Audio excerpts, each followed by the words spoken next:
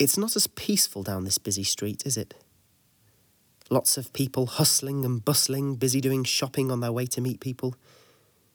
It's amazing to think that all of these people have their own things going on, their own stories. It's a city filled with hundreds and thousands of stories.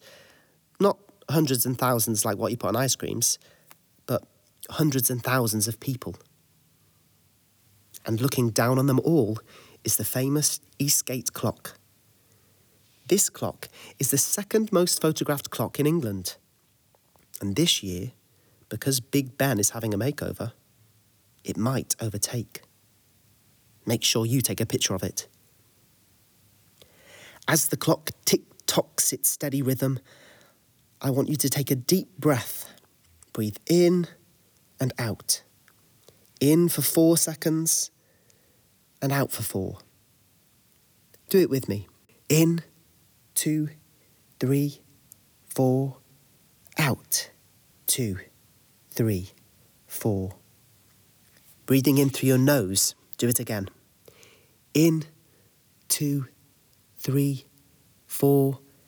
Out, 2, 3, 4. What can you smell? In, 2, 3, 4. Out, 2, 3, 4. Someone's coffee?